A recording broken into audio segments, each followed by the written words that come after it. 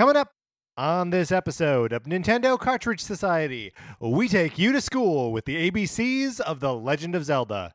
It's dangerous to go alone, so the Nintendo Cartridge Society goes with you.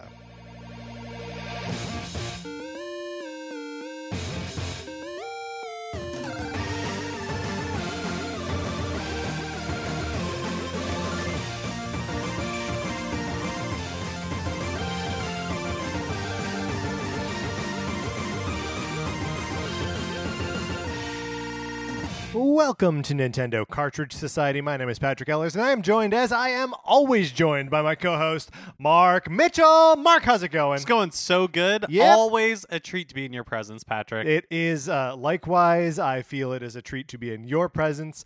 As I was introing the episode, I thought, do we need to take this again? Is ABZs better than ABCs? Is ABZs of Zelda better? Maybe, but we'll never know for sure. No, because we're never going to try it. And maybe that's what we did originally, and this is just me, like, second-guessing ourselves, and this is the second take. Like, you don't know. Yeah. It's the illusion of podcasting. Ooh, speaking of the illusion of podcasting, one of the not illusions that you can participate in with this podcast is the Sonic Forces borrowing program. Notably, TT, truly tangible. Truly. If you would like to borrow my copy of Sonic Forces, so there is a rather long list at this point, and a lot of people who wrote in with reviews were like, hey, let me also get on that Sonic Forces list. So the list is long, but you want to get on it anyway. Email us at nintendocartridgesociety@gmail.com and send us a mailing address where I can send you my copy of Sonic Forces for the Nintendo Switch. You play the game for as long as you want. You are done with that, and then you send it back. And Patrick pays for postage. yeah, but 2 ways. It costs you nothing.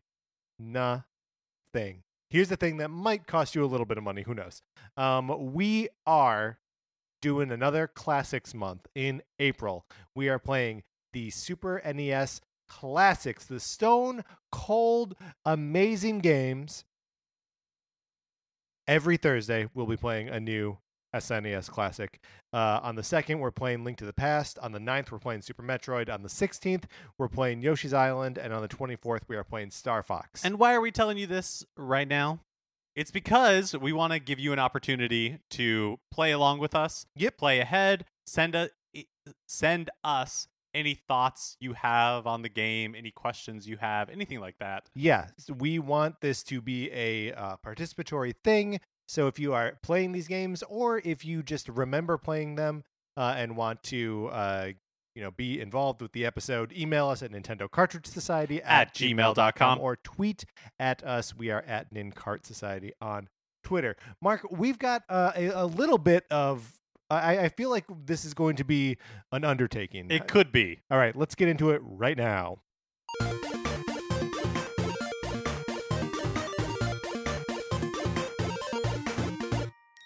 We are determining the ABZs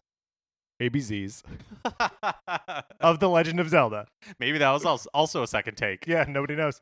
Mark, why don't you lay out what we're going to do here? Yeah, so I listen to a Star Wars podcast called Blast Points. Mark listens to several Star Wars podcasts. This I is do. one of the Star Wars podcasts. It's an excellent podcast, and this year they're doing kind of like a retrospective on the entire Skywalker saga. Yeah. So all the films.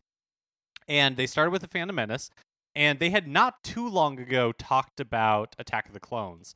And so what they did for the Attack of the Clones episode is they did Attack of the Clones A to Z, where it's 2 hosts, and each of them came up with something related to Attack of the Clones for every letter of the alphabet. And it's such a great episode. I encourage everybody to seek it out if you're interested in Star Wars. If you're not, right, it's going to be good, like thin gruel. Right. That is a good qualifier. A is for Anakin. And so on. Yes. And so I thought it'd be fun if we do something similar for a series that we both love, The Legend of Zelda. Right, and a series that we both love that isn't Star Wars, because we also could have done that. Yes.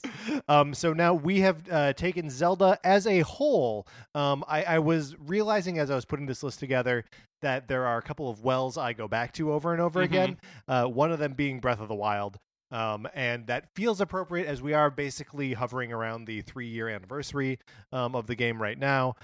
So I was like, you know what, just lean into it. And so not all of my answers are Breath of the Wild. In fact, maybe half-ish. But yeah, we both came up with our own list of A to Z. So I think we'll bring up the letter, and then we'll kind of alternate. Mark gives one, and then he'll give his A, I'll give my A, and we'll go back and forth until we make our way through the alphabet. Yeah, until we've exhausted the alphabet. And maybe there will be at the end a special heretofore unknown letter. Oh. No, I don't really have anything at the end.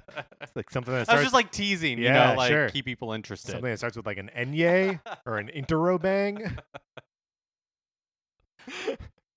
Okay. Starting at the beginning of the alphabet. The letter A. Mark, what do you got for A? I have analog stick. Oh. So the reason this was my choice is because when we talk about the Nintendo 64, yes, it's hard to talk about it without like the controller, and what a weird, especially look at the time it was weird, and looking back on it, it's especially weird. But for a first shot at like an analog stick, it's pretty successful. Sure. Right? You have Super Mario 64, which basically set the standard for, and out of the gate, set the standard for how a 3D platformer would control. And set a standard that was so seldom met at that point. Yeah. Like, and really, just very seldom met. It was from time to time, obviously, like the Banjo-Kazooie games, Donkey Kong 64, like, all kind of achieve it. But, like... basically by ripping it off wholesale. Yeah. Yeah. For, like, the first one out of the gate, it's remarkable. And then Nintendo's first party did it again just a few years later by... nailing the control scheme for a 3D action game. Yes, with the Ocarina of Time. That's interesting. That I mean, yes, the analog stick is a big part of that, but the Z trigger, the Z targeting, is like the other big part. Yeah, 100%. The game wouldn't be like the combat parts of the game wouldn't be possible without the Z targeting. Yeah, which didn't exist. Yeah, the idea of that like lock on and being able to like rotate the camera and always have it like centered behind you. Yeah, it's really remarkable that how well it holds up even today. Like, it is weird holding a Nintendo 64 controller. The weirdest in this day and age. But once you like get into the groove of it, it makes perfect sense. It really does, which is like incredible. Okay, I have a new pitch for the top of the show. Coming up on this episode of Nintendo Cartridge Society, from analog sticks to Z triggers, we're doing the ABCs of Zelda. That would have been good. But it's not what we did. My A, I went for a Breath of the Wild in-universe specific. I'm going with Akkala, which is the area of the map that is the like northeast portion of the map. That's where the Akkala Laboratory is, where you like start to like forge all of the like ancient weaponry and the armor sets. This is also where the Akkala Highlands are, which is one of the places I remember being like face to face with Lynels in a way that I could not deal. And it also has the coolest labyrinth in the game, as far as I'm concerned.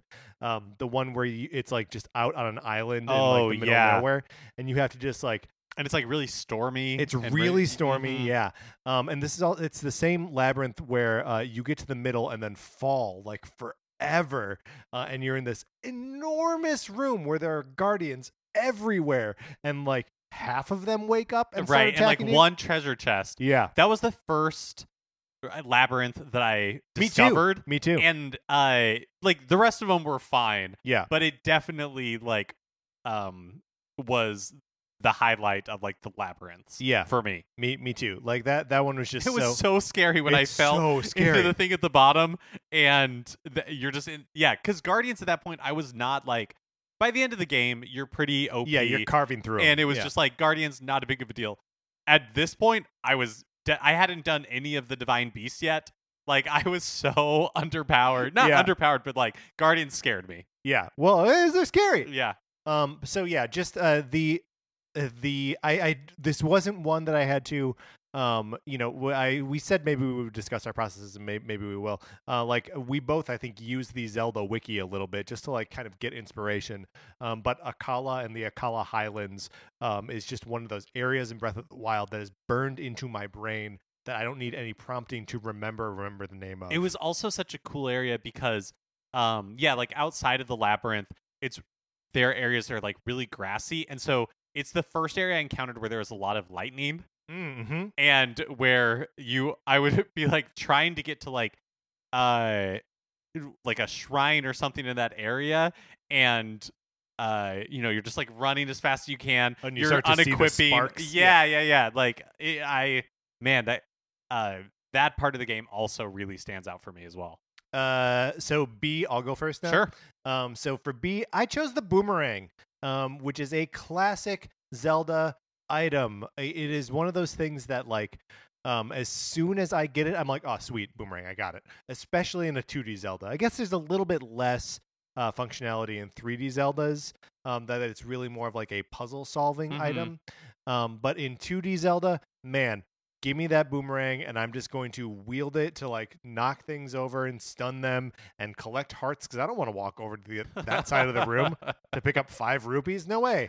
I'm going to toss the boomerang.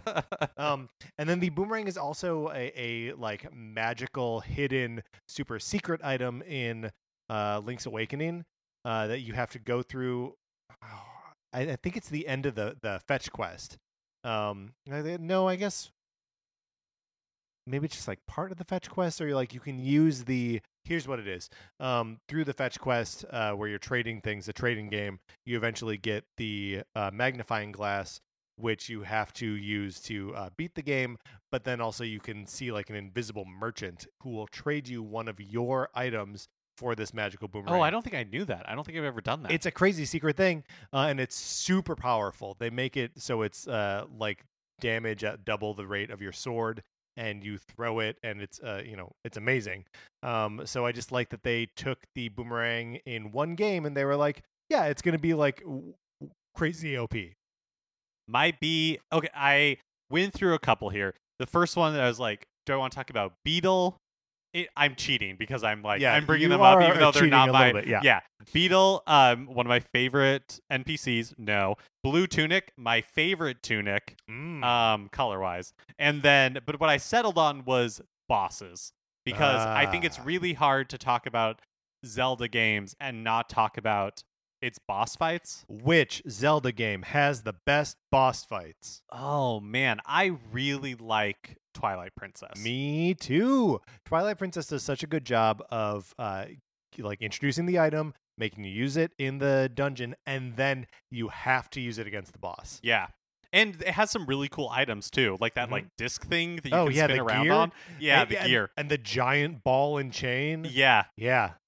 So yeah, I just think like The Legend of Zelda as a series has so many iconic bosses, and yes, like there is a formula, right? You like get the weapon, you have to a lot of times using that weapon is most effective. They probably have a glowing eyeball. You're going to try to like hit the eyeball. Totally. But the way that they like occasionally bend the formula, or just like some of the inventiveness of like the visuals of the bosses and it has some outstanding, of all video game series, has the most outstanding Ganondorf death. Oh, yeah, absolutely. Oh, what you're saying in Wind Waker? Yeah, like that's like my favorite one for sure. Yeah, it's interesting. I don't want to talk about it too much because we may have some individual bosses on our list as we continue. But I think it is great to point out that like one of the things that you are promised with a Zelda dungeon is a boss at the end, and that seeing the boss and experiencing the boss fight is going to be a mini set piece all on its own, and it's going to feel great and is fun. Moving on to C, Mark. So my C is the Cuckoos. Yeah, Cuckoos. The chickens that that first appeared in A Link to the Past. You bet. And have just kind of like persisted throughout the series. But specifically, the thing I love about Cuckoos is that if you hit them enough times, Yes. they will attack you. When I realized that was the case, it's just one of those delightful details Yeah. that you come to expect from like Nintendo games. Yes. 100%. That it is like a it's funny when you first accidentally hit the Kuko, because like it makes a little noise and like runs away and like feathers kind of fly around, and it almost encourages you to do it more. Yeah, and it's then funny. like and then you do it a lot more times. Yeah, and then you get swarmed by them. I love that it is, and they deal damage to you as they're hitting you. And I love that the game is so chaotic about it because they're like, whatever, I don't know, 20 Kukos swarm you, and the game cannot handle it. It slows down. Talking about A Link to the Past? Yeah, Link to the Past cannot. There's so much slowdown from the number of Kukos that are like attacking you that the game's like, no, I don't care. More Kukos. Yeah, I don't care. You're being punished. And I like that, it started in Link to the Past, and it's just like continued that any game with Kukos basically has this like they'll just all attack mechanic, you. Yeah. And they appear in Smash Brothers, and it's the same basic thing that like as an assist trophy, right? That like it's a chicken, and like if you don't touch it, everyone's fine. But as soon as someone hits it, then they're out for blood. Yeah. My letter C is Madame Couture from the Triforce Heroes. She is the fashion designer, where you go to get your new costumes. And so like the whole thing about Triforce Heroes is that you are going into these like dungeon trial things to earn rupees, or they must be rupees, that you spend on these new costumes that you get from her. And like it could be such like a just transactional thing of like you see a list and you buy it. But like this woman has like this big boisterous personality, and like sings when you walk in and like shows you over to like the dressing room. And she's just a cool part of what makes Hytopia a like interesting and unique setting for Triforce Heroes, a game that I still think gets like kind of the rough end of the like the short straw. And in our episode a few months back where we ranked the or maybe determined the best Zelda overworld, I can't remember if we ranked them or just definitively determined the best one. Hytopia made it pretty far. It did, because of its like unique fashion focused nature. Yeah, and I think the princess in that, whose name escapes me right now, is focused on fashion, but so too is Madame Couture. And so like they are the fashion identity of Hytopia. So moving on to D. Yeah, I go first this time. Oh, do you? Okay. Yeah, well, we're that's off, right, of course. So I gotta go with Daruk, baby, the Goron champion from the days of yore in Breath of the Wild. He is, first of all, I love all the champions, right? They're all great. But Daruk has got this like, all right, guys, let's just like, he's like if Matt Acevedo were a Goron, right? And like wanted to fight by your side. That he's just like jovial and like ready to go at it. And he's got this giant sword. Daruk rules. Too bad. I also really like Daruk. Too bad that like the approach to his Divine Beast is a little bit of a bummer. He's probably my least favorite approach, where you have to like shoot him. Yeah, me too. Well, and it's also the modern day Goron champion isn't, or like oh, the main you're right. You're right. It's a different character. Yeah. You're totally right. Yeah. Daruk is a great pick. So I have another kind of like broader one for my D, which is you're going so broad. I love it. Which is dungeons. Yes. Because also, like you can't talk about The Legend of Zelda outside of Breath of the Wild without talking about dungeons, and even you can't really talk about Breath of the Wild without talking about dungeons. Dungeons. Because the absence of dungeons was one of the biggest changes in that game. But yeah, like the Legend of Zelda series is known for its just like intricately designed dungeons, and the ones that are like memorable and my favorite are ones that kind of like they fold back over on themselves, but not in a way where it feels like you're backtracking, but where like you're just like seeing old areas of the dungeon in new ways. Yeah. Twilight Princess is very good at this. There are so many dungeons in Twilight Princess that like where you're kind of just weaving back and forth over the same like set of rooms, like around a hub room, but it is different every time. For like, there's the water one that's like that. There's the Snowy Mountain Peak that's like that. Even the one where you get the 2 claw shots is a lot like that. Yeah, the dungeons in the Zelda series are the best. So that means E. Mark? I have E3 as my E. And it's because, to my mind, the Legend of the Zelda series is tied so strongly to the the Twilight Princess reveal in 2004. It was the first time that I was like cognizant really of like what E3 was and like what it meant to the industry. Sure. And after Wind Waker now has a really great reputation, at the time of its like reveal and release, there was a little bit of grumbling about the cell shading, and people wanted a more quote-unquote mature Zelda. Well, and that was partially because of what we had seen at Space World was the name of the convention, where they showed off this like really realistic looking like 3D rendered Zelda or Link fighting Ganon.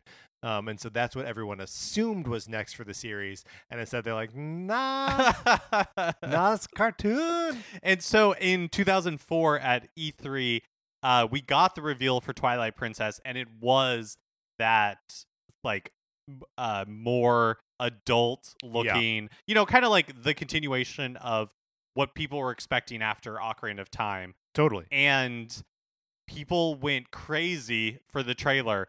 And then Shigeru Miyamoto comes out on stage with the shield and sword from the series. That's right, I forgot about that. Wearing like a 1-up shirt, and everyone just like lost their minds. That's amazing. And I think the other thing that connects E3 to Zelda so much is that like if there's a new Zelda game, it is going to be how Nintendo anchors their E3, right? And they maybe messed it up a little bit last year because they were like, oh, we didn't know people would be so interested in Link's Awakening.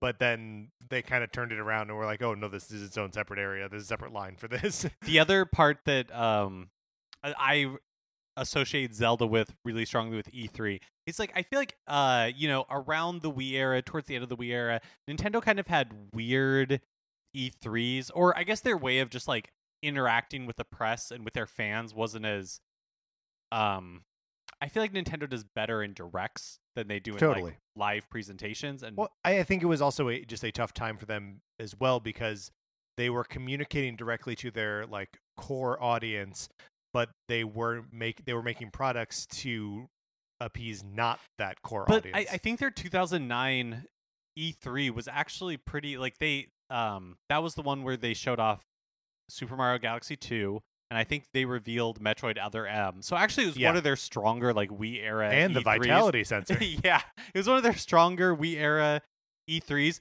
But then afterwards they had this kind of like bizarre press conference thing, and in like a small like hotel conference room, and at the end of it, because people were like, what's next for Zelda, and they didn't talk about it, but they had a piece of artwork from what would eventually be Skyward Sword. Oh, yes. And it was like Zelda without a sword, or Link, excuse me, Link without a sword, his back turned, like looking over his shoulder, and then Fi, Foe? standing like in front of him. And obviously there was no context as to what was going on. But yeah, that was just kind of like, I don't know, it just to me is very emblematic of kind of like the weird communication that Nintendo had with its fans at this time. For my E, I chose egg, specifically a Kuko egg, like the one that you have to bring to Talon to wake him up in Ocarina of Time. It is such a weird little sequence in the game that does maybe slow it down a little more than it should. But like you have to get the egg from his daughter and like bring it to him, and he's asleep, and you have to be there when the sun rises so it hatches and crows. It's just such a weird. It's one of those like. How does the logic work in the Zelda universe? But is just like delightful and fun. And so I chose egg. I'm moving on to F. because I'm happy with my F. It is the Fused Shadow from Twilight Princess. Do you remember what this is? No, I don't. So these are the items that you are collecting in the first couple dungeons that you use to. It's like an ancient relic that is or was a like weapon in like the original war in the Twilight realm, and Midna uses it to get rid of Zant. Like the villain that you perceived to be the villain at that point in the game. Like one of the pieces of the Fused Shadow is the thing that's on her head. So it's this like crazy weird helmet, and plays into all of the design elements in Twilight Princess that are like at once appealing and kind of like off-putting. And it's just so like connected to Midna in that way. I just think it's really cool. Oh yeah, that's a really good poll. So my F is Fire Keese, the worst version of the worst enemy in the entire Zelda series. Bad enemies in video games in general. Across the board. No good. They're the ice levels of enemies. That's right. We do not want them. They're the escort missions of enemies. When they are on fire, bad enemies are even worse. If I never had to encounter another Fire Keese, and look, I know that God put him on Hyrule. That's right. For some greater purpose that I don't understand. But if I had my druthers, I'd get rid of them. Very good. G? G, I have glitches. Oh, interesting. For like speedrunning purposes? Yes, exactly. That's exactly what it is. Especially, oh my gosh, Ocarina of Time is like, it's so broken. glitchy. Yeah. Yeah, like all of those early N64 games are so broken because, you know, they were doing it for the first time and they were really cobbling it together. Right. Well, and like, to be fair, the people who have broken Ocarina of Time are trying to break it. Right? Yeah, no, for sure. Yeah. For sure. But yeah, my favorite stretch of any games done quick is when they have like a Zelda block and you see like people running Majora's Mask and then Majora's Mask 3D and how like those are different and just like the ways that they are able to completely break these games is like so it's really fun to watch. Yeah. And also through a glitch you can see an R-Wing from Star Fox in Ocarina of Time. Oh, really? Yeah. There was one. They use it to like test the camera or something. Gotcha. Yeah. Yeah. The targeting in the Kakariko, or not Kakariko. In the forest. Mm-hmm. That's not Kakariko. It's the other one. Anyway, in that village, you can have like a R-Wing fly around. There was I've recently I watched a lot of like older GDQ runs, so I can't remember if it was in like this most recent AGDQ or like in one of the ones from the past, but basically there was a swordless. Well, I'll give you a couple seconds to figure out which it is. Go ahead. A swordless original Legend of Zelda run. Whoa! It was really cool. Was that glitchy too, or? I don't. There weren't like a ton of major glitches. It was just like taking advantage of systems in the game. Yeah. To like knowing that after killing like a certain number of enemies without being hit, you got bombs, and so they used bombs for like a ton of stuff. Oh. Like it's really cool. I recommend looking at it. So glitches is my G. My G, I'm going basic here. Gorons, baby. It's interesting how much of Zelda, like what we know as Zelda lore, is established in Ocarina of Time and then iterated on throughout the course of the series, and is so specific. Like Gorons don't have a basis in other mythology, right? Like I guess maybe they're a little bit dwarves, but also they're not. They are into music and they're huge and like they eat rocks. Like what are they? They always have these amazing big personalities, where like so much of Zelda can be kind of like stuffed into like characters being regal. Like that the Hylians are all very like hoity-toity, and the Zora, have this like sense of honor and whatever. And the Gorons, maybe they have honor too, but like they're out to have a good time. I love Gorons, and I love that they're like a cornerstone now of what makes a Zelda game a Zelda game. Oh, so now I'm going first for H. I guess I'm staying in like the big dumb giant realm. I'm going with the Hinox. Oh, nice. Hinox, of course, are the Cyclopses. I think you first encounter them in A Link to the Past when you go into the Dark World for like when you're actually like expelled to the Dark World, not your first little foray into it. And they are throwing bombs and they take so much damage.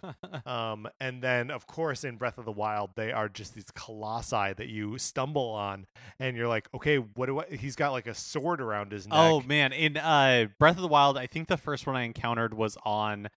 Oh man, I'm blanking out. But the island. Oh yeah, Eventide. Eventide Island. Yeah. And so, a rough place to encounter your first Hinox. Yeah, and there're just so many ways to like approach them, and they're usually sleeping when you encounter them, so you can like creep up on them and like steal their stuff if you've got some kind of like stealth boost. But yeah, they're just such a cool like part of that universe. What's your H? My H is Hyrule. Yeah. I love seeing the different versions of Hyrule in different games. One of the things that was really fun about Breath of the Wild, but also happens, to a lesser extent in some of the older games, especially like the modern older games from Wind Waker on, is seeing how they honor the Hyrules of like past games and incorporate some of it into the current game. Breath of the Wild, of course, being the king of that, where they were just taking from so much of Zelda history and mashing it up. So like, even now people are finding, like relics or the architecture of like ruins that represent like previous Zelda games. Yeah, well, like the Temple of Time is in there. Lon Lon Ranch is in there. There's the island that you start on in Wind Waker, like that town is also there. Like, yeah, there is just there's a lot of Hyrule past in Breath of the Wild.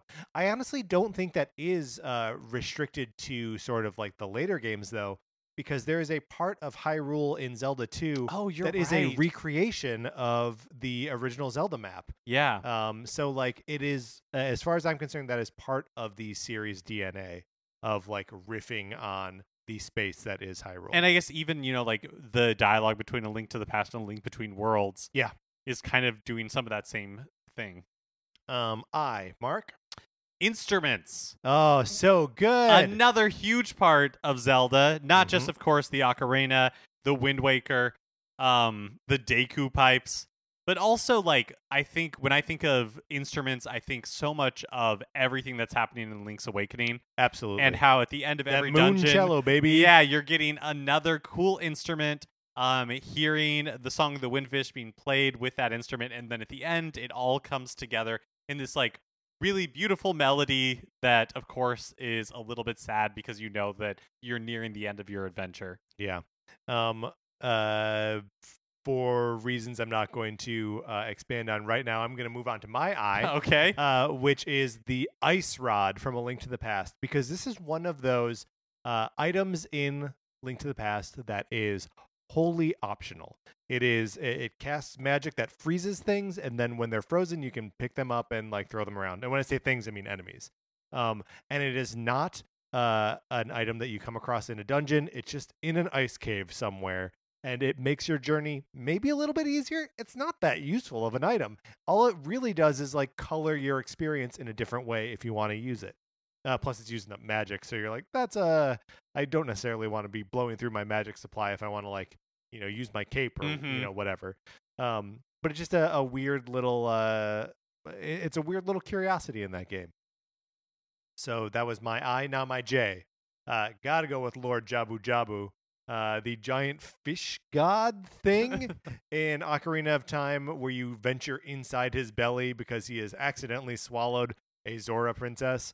I know we ranked that dungeon pretty low a couple years ago when we ranked the Ocarina of Time dungeons. But I still really like it. I mean, no knocks on it for being unmemorable. Like, yes. It is a memorable dungeon. Yeah. And also, like, hey, I'm going to love me a big fish. Speaking of which, like, the way you get to it, right, is like you're talking to the king, who is an enormous fish, Yes. and then he like wiggles out of the way and you have to sit there for like a minute and a half while he does Yeah. it. Yeah, marvel as the fish wiggles out of the way. And then you have to catch a little fish and put it in front of Lord Jabu Jabu, and then he sucks you in. Mark, what's your J? Jumping. Oh. And being memorable for the absence of like a jump button outside of really like the portable games. You got some like the Rock's Feather. the Rock's Feather, first in Link's Awakening, which annoying in the original version of that game because you just always want to be able to jump in Link's Awakening, and so to have to like switch out that as your item all the time, Yes. big improvement in the Switch remake. But then like the series is mostly known for your inability to jump. Again, this is some Zelda 2 erasure on Mark's part. I'm not saying entirely because again, it comes back in a big way in Breath of the Wild. Totally. Right? But like from A Link to the Past through Skyward Sword, like jumping is something that happens automatically for you. Right, when But- you approach a cliffside. Yeah, Yeah. at like speed basically. But they turned that around so much for Breath of the Wild where like it became such an integral move. Yeah, You had like obviously that game couldn't exist if you didn't have the ability to like jump. to jump and climb and glide. Yeah. So that's your J. What's your K? Kakariko Village. Oh, Kakariko Village! Yes. Another like foundational part of like Hyrule. and the Exactly, makeup and of you're those games. always kind of excited to see how it is going to show up, where it is going to show up, and when it doesn't show up, it is notable. Yeah, absolutely. And I love that it is like it has an identity that is separate from, it's different from Hyrule Castle always, and it's always different from like the village where you start, Mm-hmm. or like the wherever it is you start in the game. That it is a village you come across at some point, and it's always important and like a little bit bustling, but it's not like And always kind of a safe haven. yes. Like if you've reached a Kakariko Village that you are like safe. You can do Right. things here. Yes. You can buy some stuff. Mhm. You can probably get some heart containers somewhere if you look hard enough. For my K, I just went with the Koroks. Again, it turned into a huge part of the game in Breath of the Wild, where you are finding 900 of them hidden throughout the world. And I love their designs. Yeah, their design's perfect. And when you're in the forest, like Korok Forest Yeah. or whatever, Yeah, the Lost like Woods. they are so cute in that game. They're super cute. I mean, they don't appear in too many Zelda games, right? It's just that and Wind Waker. Mhm. Because they're sort of the Wind Waker version of the Kokiri, and I feel like they perfected it there, where they were like, oh, we don't need these like children of the forest. Like that's a confusing. Yeah. They look kind of like humans, but like Link is being mistaken for one because he's a child. Like all of it's a little weird. And the like Korok design is just so cute. And it's so like Studio Ghibli Yes, Ghibli-esque. Absolutely. Yeah, Makar is the cutest. Oh my god, his face is just a big leaf. Yeah. Which moves us on to L. My L. I'm pulling a character on this one. A character from the Phantom Hourglass. I'm going with Linnebeck, baby. He is the pirate captain who mans the ship that you are sailing around in Phantom Hourglass. And he has got this personality where, like, he wants you to know that he's like an adventuring pirate who doesn't care, but like he does. He cares. My L is Link and his many forms. Oh yes. And the reason I chose this is because The Legend of Zelda at this point has such a storied history that I think it's so interesting that a Zelda game can be almost anything, Yes. right? Like in last year in the same E3 where we got a Breath of the Wild 2 announcement, that looked, like really dark and mysterious. We also got the Link's Awakening remake for Switch that was the total opposite. Everything Yeah. had such like a friendly, childish, like toy Toyetic, vibe, yeah. and that the Legend of Zelda series can be all of these different things, and that like Link in our head can live side by side in Smash Brothers, like Kid Link, Toon Link, Adult Link, Breath of the Wild Link. Yeah, Like, we're not confused. they're all in there, and Yep. you're just like, yes, this is all Zelda. That is such a huge, like, remarkable achievement. Yeah, that's great. What's your M? Mario Kart 8. Because I think it's so interesting that Link finally made it into a Mario Kart game, and even more so than like the Splatoon 2 characters, at least me, I'm always a little bit like, this makes me feel a little bit uncomfortable. Like a little bit like a sore thumb. like it, Not like in a it bad doesn't way, but you're belong? just like, yeah, you're just like, there's just like this is just weird in a way that I can't really describe. Well, and the Hyrule track is great. And the like Epona motorcycle looks really cool. Totally. It's fun. Like, yeah. it's not like bad. It's just like, it's interesting. My M is Martha's Bay, which is an area from Link's Awakening. It is where you find both the statue of the mermaid and the mermaid herself. And I always just like that little part of the trading game where you have to get a scale from the mermaid and then like plug it into the statue. Mm-hmm. I always really like that. My N, gotta go with Navi. Navi is also my N. I mean, how could you not? Trying to get anyone's attention ever in my life, ever, I hear her voice going, "Listen," and she's great, and she's the the companion who like really teeters on the edge of, is she too annoying or not? I completely I love Navi. iconic. Yeah. So then your O. My O is Ocean King, Temple of the. Great. So That's the Wind Waker like dungeon. it's the Phantom Hourglass dungeon that you return to. Yes. Like 5 times in the game. And Phantom Hourglass has maybe not the best reputation, but I really like it. I think it's like a really inventive game that does some really cool things. I mean, Zelda's a ghost. Zelda's a ghost. That's inventive. But no, like, even there's one puzzle where, right, like, it's so Phantom Hourglass is for the Nintendo DS, and it takes advantage of the 2 screens, and one of the way it takes advantage of it is like in some of the puzzles. One of the puzzles, you have like a crest or something like that on the top, and you have to figure out a way to get it to the bottom, and the way you actually do it is by closing your 3DS and then reopening it, which I think is one of like the most, and like that was all over the internet like almost immediately. Yeah. So you didn't really have to like discover it for yourself, but to me it was one of those like really like clever uses of the hardware, and just like a fun puzzle mechanic that probably we really hadn't seen anything like since the letter in Star Tropics that, you know, like came in the box that you had to put in water in order to reveal a code to continue on in the game. Yes. Yes, like having to return to the Temple of the Ocean King can sometimes be a little bit annoying, but I never found it to be as bad as like it's made out to be. Yeah. And I think that it, like, especially for being a DS game, and it's all controlled, you know, with like motion controls, which I always found fairly intuitive. And the game is still like really expansive. Like, as a sequel to Wind Waker, it still has that sense of like exploration, and Hyrule feels really big, and like there's a lot to explore. I really like Phantom Hourglass. And I think like sometimes it gets a bad reputation. My O is, and this is why I pulled the brakes on instruments before, the Ocarina of Time. And really just ocarinas in general.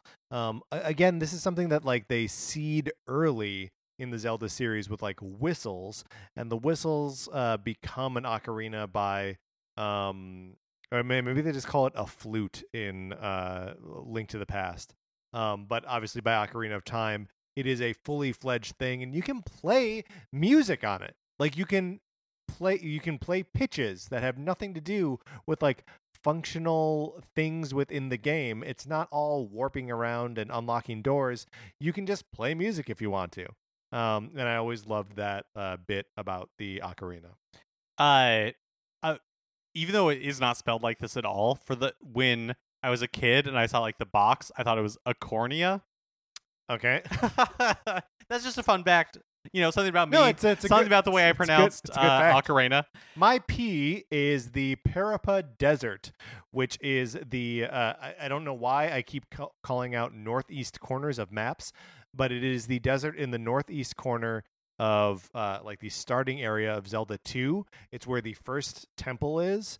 And it is like the first kind of stretch of desert or like the first kind of stretch of wild area that you have to like really go through. Even though there are like enemies coming at you and bringing up those like little what do you call it when like it brings up the screen, you have to like fight your way through enemies. Yeah, I don't know. Encounters. Mm-hmm. And I always liked the like adventure and danger of that, especially early in the game before you've collected more like health containers, and when your shield level is so low. Like that stuff's really hard and really tricky. And there's also a good like secret if you go around the east side of like the mountain range there, where you can get to, I think it's a heart container. But yeah, the Parapa Desert is one of my favorite places in Zelda 2. So my P is the Philips CDI games. No, Mark, why? So okay, Wanda Gamelon. Yeah. The Faces of Evil. Yeah. And Zelda's Adventure. Great. So a little bit short history about the Philips CDI. So after the Sony deal fell apart, where Nintendo was working with Sony on a CD peripheral for the Super Nintendo that eventually became the PlayStation, Nintendo basically straight up betrayed Sony by signing this partnership with Philips to develop basically the same sort of thing. That never ended up happening, but what did come out of that is Philips got permission to like develop games using Nintendo IP for their Philips CDI, which was like a game console type thing that they were working on, or that actually released. It's like Hotel Mario came out of this. Mm-hmm. There was a version of Tetris. And then these Zelda games. Three Zelda games. And these games are notoriously terrible. You have probably seen like two of them, The Faces of Evil and Wand of Gamelon, were created by a company called Animation Magic, and you have probably seen some of the like clips from the cutscenes with like a really whiny Link. Are the games something beyond just the cutscenes? I always thought they were like an adventure, like a point and click style game. I have no idea. So they're not a point and click adventure game. They are like a 2D like side scrolling type action game type thing. Ugh. But what is also notable about these is that the Wand of Gamelon, which is one of those like side scrolling view things, and then Zelda's Adventure, which is a like it had like a top down view, but those are notable because they're really, for the longest time, the only games in the series where you could play as Zelda. And still largely true, like outside of the Hyrule Warriors game. Right. And Smash, I guess. Like the Zelda games don't want you to play as Zelda. No. But the Philips CDI games, the games that launched a million memes. Yeah. Well, you're a monster for bringing that up. What's your Q? My Q is quests. Okay, so mine is quests, second. Oh, okay. So why don't you tell me what you meant by quests? So the parts that are the most memorable to me about Majora's Mask, yes, is that you spend all of this time, and they're not like formal quests in the way that Breath of the Wild would have like a quest log, which I think was like a first for the series, outside of maybe like the 3D Majora's Mask, right? With Bomber's Journal. Oh yeah, the Bomber's Journal. But yeah, like it was the first Zelda where, because there were all these like recurring events, there were things that you could like, they really felt like events that you could affect. Sure, yeah. And so you could go out of your way to like go on these quests and make these choices and like change the outcome of something or change people's lives or like make them better. The bummer of all of this is that everything gets erased every 72 hours. But the fact that you were able to like do that in such a blown out way after you get a little bit of an Ocarina of Time was really cool and is extremely memorable to me.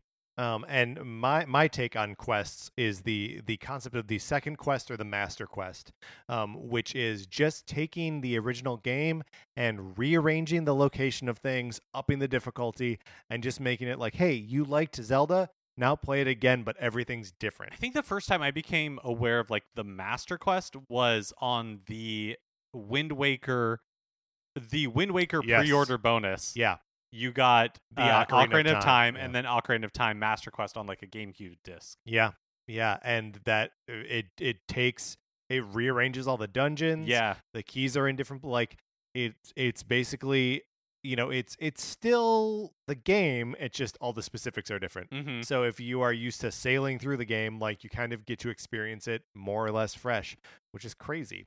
All right, my R is Ravio. My R is also Ravio. Okay, so that means that we are going to spoil a little bit some story elements from A Link Between Worlds, which is a game that if you have not played, you absolutely have to. It is worth going back to your 3DS, even now, even after we've been complaining about 3DS. It's a near perfect game, but we're going to spoil it, so if you don't want spoilers, skip ahead like 2 minutes or something. Ravio is... you encounter him as a merchant who is selling you stuff in your own house. He sets up shop in your house and sells you all the items in the game. And that opens up the order that you approach dungeons and kind of retools the way Zelda games can be approached. Yeah, notable for that reason alone, because A Link Between Worlds was the first time in a long time that Zelda formula of getting the item in the dungeon, using the item in the dungeon, and that's how the order you had to do things was broken. With this model, you had enough rupees, you could pretty much go anywhere you wanted first. Right. And that is arguably like part of, or like it's the proving ground sort of for like the Breath of the Wild Totally. formula. That like you don't need to, everything isn't like locked behind an item that is like event oriented, that you're going to go from here to here to here to here to here. It totally unlinears the game. But Ravio is so much more than just a mechanic. That's right, because the game is based around a high rule, low rule dynamic, where low rule is a kingdom that's sort of like a dark mirror version of Hyrule, and as a result, it has its own hero, princess, and evil dude. And Ravio is like the exiled version of low rule Link. And he's been hiding in plain sight in front of you the whole time. So you're trying to save Hilda, is that her name? Mm-hmm. The low rule Zelda. And it's not until like the very end that you realize that this dude that's been selling you stuff the whole time is the you from this dark universe. It's so good. Yeah, I really like Ravio a lot. I do have to admit that in my head, I sometimes confuse his design with that of Nabbit from the Super Very Mario similar. Brothers Purple series. Does Nabbit? He's a rabbit. He has ears. Yeah, but Just he like also Ravio. has like the weird like handkerchief, like Yeah. smiley face thing. Yeah. Ravio's like A million times cooler. yeah, he's awesome. So your S. My S is Secrets. Ooh. Be-do-do-do-do-do-do. Obviously, it's a secret to everybody. Yep. Is one of the most iconic lines in video game localizations, but also I feel like one of the most fun things about playing Breath of the Wild when it first came out back in March of 2017 was everybody was playing the game and having their own experiences. Yeah. And discovering things that I didn't know about. And so like when you learn it, it's like blowing your mind. I remember when I learned that like when Link stands on tables, it like really freaks out like the people in like the villages. Yeah. If you stand on like the counter of a store, they freak out. They don't like it. Just like all that like little Yep. stuff that was like hidden in the game, and when people found it, it was so like it felt so amazing and revelatory. That's one of my favorite video game like times in my life, just because it felt so like community oriented. Yeah. Well, and like it made you realize that the game you were playing was like 100 different games at once. Mm-hmm. That like you would see screenshots and videos of people doing things, wearing clothes that didn't make sense, to you, or like eating foods that you never like imagined, or like equipping things for buffs against like hazards that you didn't even know were in the game. Or like when you would stumble upon, like I remember when I Yes. stumbled upon like the horse god thing that can resurrect your horses for you, and you're Yes. like, this is crazy. Right, this belongs in the stage production of The Lion King, and I love it. My S is spell. And specifically the spell called Spell from Zelda 2, The Adventure of Link.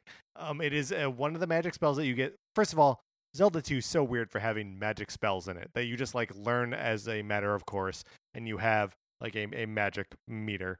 And the spell just turns everyone into little slimes. That's it. It's very strange and not that useful, and uses too much magic. I was watching a speed run of Zelda 2, Yes. and they abused the magic to like turn into a fairy. Yes. Because you can turn into a fairy and then And you're go a fairy through for the entire keyholes. screen. So they would use it to just like basically go through dungeons. Yes. Because when there were like enemies they didn't want to fight because they were like too low level, they would Yeah. just like fairy Fly through over it. 'em. Yeah. Yeah, and you can fly through keyholes as the fairy, Mm. which is an amazing little feature. Which means I'm on to the letter T. I got to go with Terrytown from Breath of the Wild. My absolute favorite quest from Breath of the Wild is this ongoing thing that is sort of runs parallel to your main adventure, where you are collecting people to move to this town that is nothing when you start it. And the buildings pop up and people start to visit it, and eventually the guy who like is founding it with you gets married to one of the Gerudo that are living there.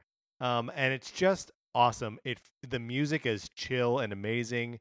And it feels like Breath of the Wild is so much a game about wilderness and about like survival.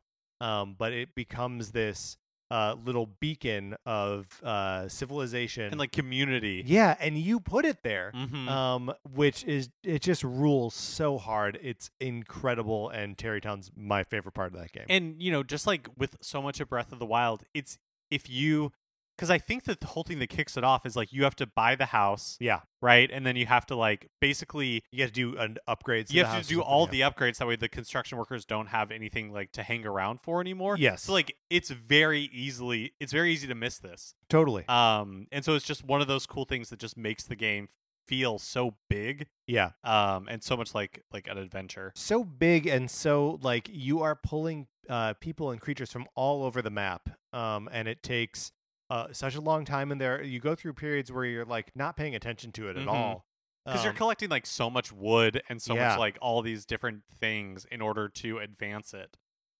Yeah. So my T is timeline, the Zelda timeline. Ooh. One of the silliest parts Mhm. of Nintendo fandom is obsessing over like where games in the Zelda timeline like fit within each other, Right, and also chronologically. the insistence that there are 3 timelines that come out of Ocarina of Time, when one of them is based on the concept that Link dies and fails, which means that there should be alternate timelines for every game. Well, what I love about it is that like I guess after so much like fan questions and like badgering, Nintendo's like, fine, we're putting out this timeline, and then they immediately have regretted every single second of it.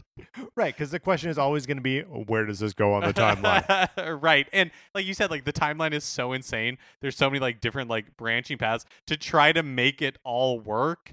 You're like, yeah, I guess if I squint at this enough, like it kind of makes sense. I mean, I think it does make sense, given you just have to accept the premise that there are 3 different ways out of Ocarina of Time instead of 2. And like with that premise, I like the idea that there is like the Wind Waker timeline where the whole world is flooded. Like I think that's cool. That can be like a different version, and like that's a timeline that we can live in.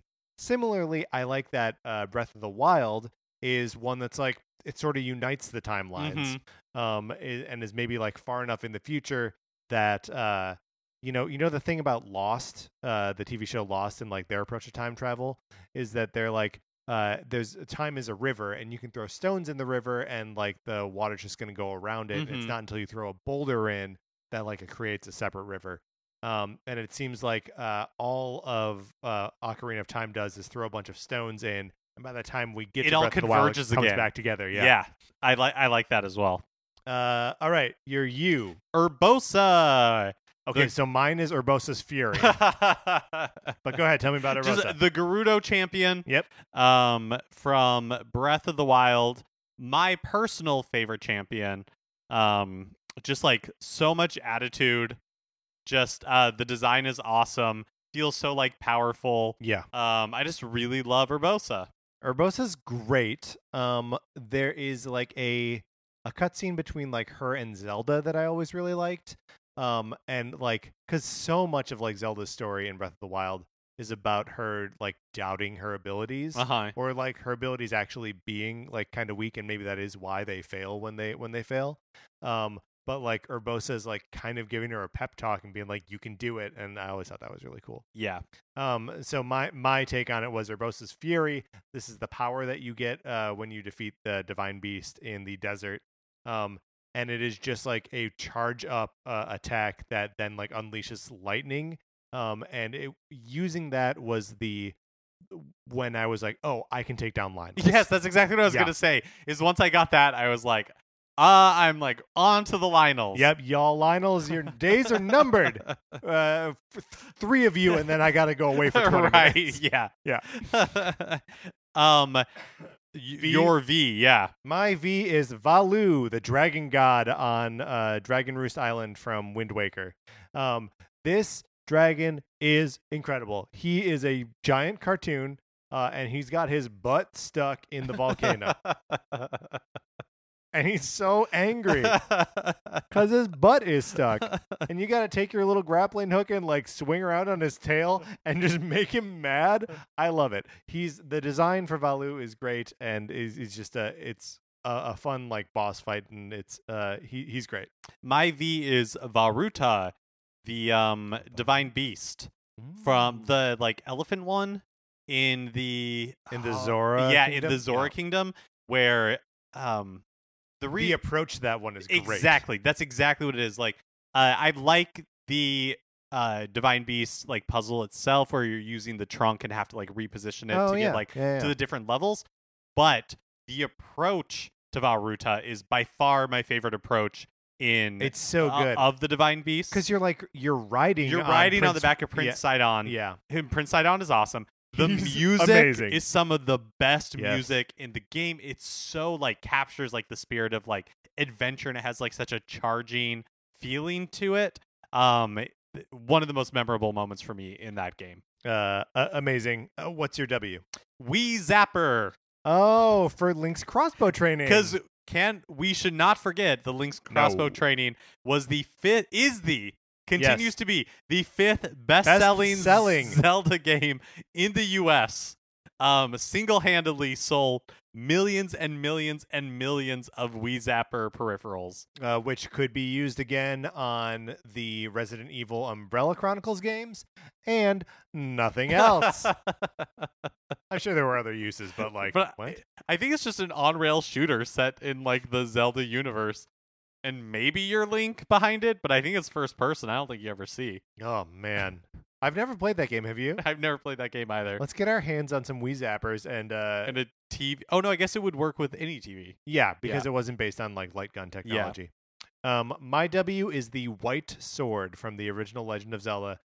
This introduces the concept that there is a magical master sword, and that Link, when he is strong enough, when he has enough hearts, he can wield it. And it's like a proto version of the master sword.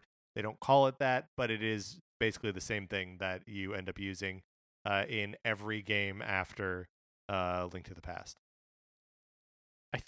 I forgot who's up for X. Me. I'm up for X. And I'm going to. This is tough, right? X is hard for alphabet games all the time. Mm-hmm. It's exceptionally hard here. I'm using the X button to jump in Breath of the Wild Nice. because that's bizarre. It's the jump button is at the top of the face buttons. I can't think of another game that does that. And I remember being like bewildered by it and trying to when Splatoon came out, going back and forth between the games. And Splatoon, the jump button is the bottom button, and it's the top in Zelda, and just being so confused. I remember trying to come back to Breath of the Wild when the Champions Ballad Yes. DLC came out, and having to like relearn those controls and having the X button at the top Yeah. was or B jump was crazy completely. And I know there's a way to change it, but like I think it just reverses it and like puts it on the bottom. But like yeah, they don't let you control their map in Zelda. So yeah, it was something that I always thought was weird. What did you manage? Okay, for X? so for X, I cheated and did like the fighting game thing and treated it as Yeah. cross Right. instead of X. So I'm talking about crossovers. You Mm. can't see this, listeners, but I keep doing this like Yeah, X he does. hand motion with my That's arms. Crossovers. Talking about Soul Calibur 2 Yeah, when Zelda Put was Link in in Soul. there. Yeah, Link was. when Link was in there. Soul Calibur. Like that was mind blowing to me. Yep. That could ever happen. it also made that version of was it Soul Calibur 2? Mhm. Like the version of the game to play. Yeah, because the alternatives were Spawn for Xbox. Yeah, and I forget who the PlayStation 1 Was it was. Snake or something? No, I don't think. I think Snake would have been pretty cool. Oh, but yeah. I think it was something. Oh, it was like Heihachi Oh, okay. from Tekken. Yeah. Yeah. And then also, like I mentioned, Mario Kart, Mhm. where Zelda shows up now, but it also goes the other way, especially in Link's Awakening, when you get Kirby as an enemy in there, Yep. Goombas as an enemy, Yoshi shows up, like in the Yoshi doll, Mr. Wart. Right from the Yes. SNES version of SimCity is in that game. It's definitely, Link's Awakening is just Zelda run amok. Like, it's so much fun. It's a fever Like, dream. Yeah. But so crossover is my X. That's very good. Also, just to mention Cadence of Hyrule. So Oh, that's yeah, like that's a great one, too. Crypt of the Necrodancer crossover with the Legend of Zelda series. Why, Mark? Young Link. Great. Don't really have much to say about that one. It's a smaller version of Link. Yeah. I mean, it is mind blowing the first time that you are playing Ocarina of Time and you have spent the whole game as a child, and then to realize that there is an adult version of you. Mm-hmm. It's just unreal. And then when you go back to being young Link, is just it is mind blowing. We do take for granted the fact that Young Link exists. Yes. Whereas, like, because it's just like such a part of the series now. But for sure, the fact that there was like, I mean, I guess like I never really considered Link's age in the older games, but especially in Link to the Past, because everything's so like chibi Yeah. and cute. Like, he seems so childlike to me. So when you get to the part in Ocarina of Time where you go to an adult, like, the thought never crossed my mind. Right. Oh, and it's such a like pivotal part of that game because he's hiding out with the Kokiri. And like pretty far in it. Yeah. Yeah. My why is the Yiga clan from Breath of the Wild. This is the band of bandits that hide out in the I was going to say the forest, but that's not right. In the desert. In the desert. That are obsessed with bananas. Uh-huh. And there's such a weird part of the game, right? Yeah. Because they have like a hideout that you infiltrate at one point. The game becomes like a stealth game for a little bit, and then when you fight the Yiga master, it's like a joke. It's like a joke fight where you like hit him a couple times, then he like falls down a giant hole forever. And then throughout the rest of the game after that, his minions are taking revenge on you by appearing to be like wandering Yeah, they're like merchants. in disguise. Yeah, and then they like bust forth and like try to beat you up. It's such a weird. It's just another one of those things where you're like, here's this ongoing drama in this world that just sort of plays out in the background while you're doing whatever else you're doing. And it is so silly that they love bananas. I love that the like through line of that is when you are out in the world and you defeat one of like the secret in hiding, yeah, like in the ones that are in they disguise. always drop mighty They bananas. always drop bananas. Yeah, like they had them in their pockets when they disappear. Yeah, they They love like them. lose them. They leave them behind. So that brings us to Z. I'm bringing the boring answer here. It's just Zelda. Patrick, I am also bringing the boring answer. Mine is Zelda as well. Here's the thing. The game is called The Legend of Zelda, but we hold the character of Zelda at arm's length for a lot of the series, right? She's always is someone to be rescued, but someone with like immense power, right? That there's always something about her that like she doesn't just need to be rescued. The kingdom needs to be rescued, and the best way to do that is to rescue her, right? Right. That like if only she were here and available to do what she does, everyone would be safe. And I just think that's rad. Yeah, it is rad. I do wish that she could be a more active player. Well, and when she is, I think that is awesome. Like, but it's never in the form of Zelda, right? Like, it's like Sheik from Ocarina of Time is awesome. Right. And you're like, yeah, like, look, I know I'm the hero of time, but you know, help me out a little bit, right? And then Tetra, yep, you know, like kind of like the Zelda equivalent. I mean, she is right. Oh yeah, I guess that's true. But like Tetra's awesome, right? Like that form of Zelda is incredible. Zelda's ghost in Phantom Hourglass, like another like way in which she's like active and amazing. Yeah, and so I like when Zelda is more of an active participant in that sort of way, for sure. I can't believe that we are however many years into Zelda as a franchise, and there hasn't been a game where like you just control Zelda. You mean outside of the CDI games? Yes, the CDI. Well, I think it's also strange that there hasn't been like something. Maybe there hasn't. I'm just blanking on it. But you know how in BioShock 2, I guess spoilers for BioShock 2, there's a sequence towards the end of the game where you play as a little sister. Yeah. I'm surprised there hasn't been something similar. Or, you know, like in Resident Evil 4, you play as Ashley for a little bit. Sure. So I'm surprised there hasn't been something similar in a Zelda game where for a while you are controlling Zelda and you like see something from her perspective. Yeah, that is really strange. She's only ever like an assist character or whatever. Mm-hmm. Okay, that's it. We've done it. We've done our Zelda A to Z's. Mark, let's close out this segment.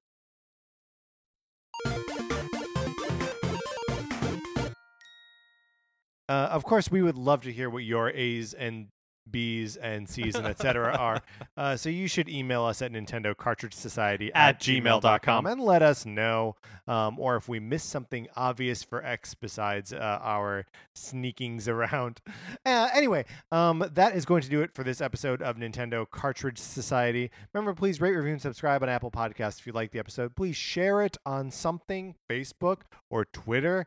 Other social media platforms as well that Mark and I are not aware of because we're too old. TikTok, I guess Instagram. We're not too old for Instagram. We're just too lazy for it, I think.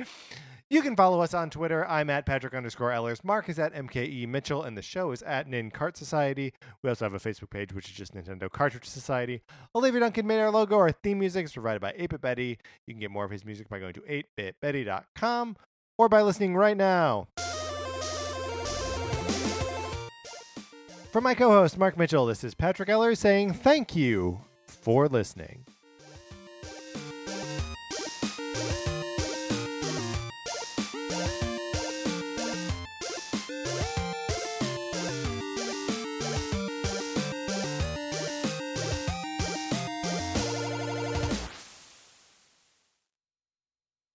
That's right, Nintendo Cartridge Society listeners, what is going down? Are you ready for a promo? Let's do yoga. Let's get fit. Hi, I'm Nick. And I'm Muriel. And we're the hosts of Hella in Your 30s. A podcast about a cool couple trying to do adult stuff. So each week we invite you to join us as we try to learn things we should probably already know, like how does a stock market work?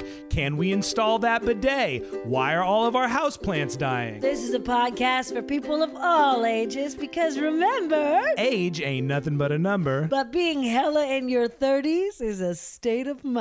So tomorrow's a new day, let's order pizza. Campfire.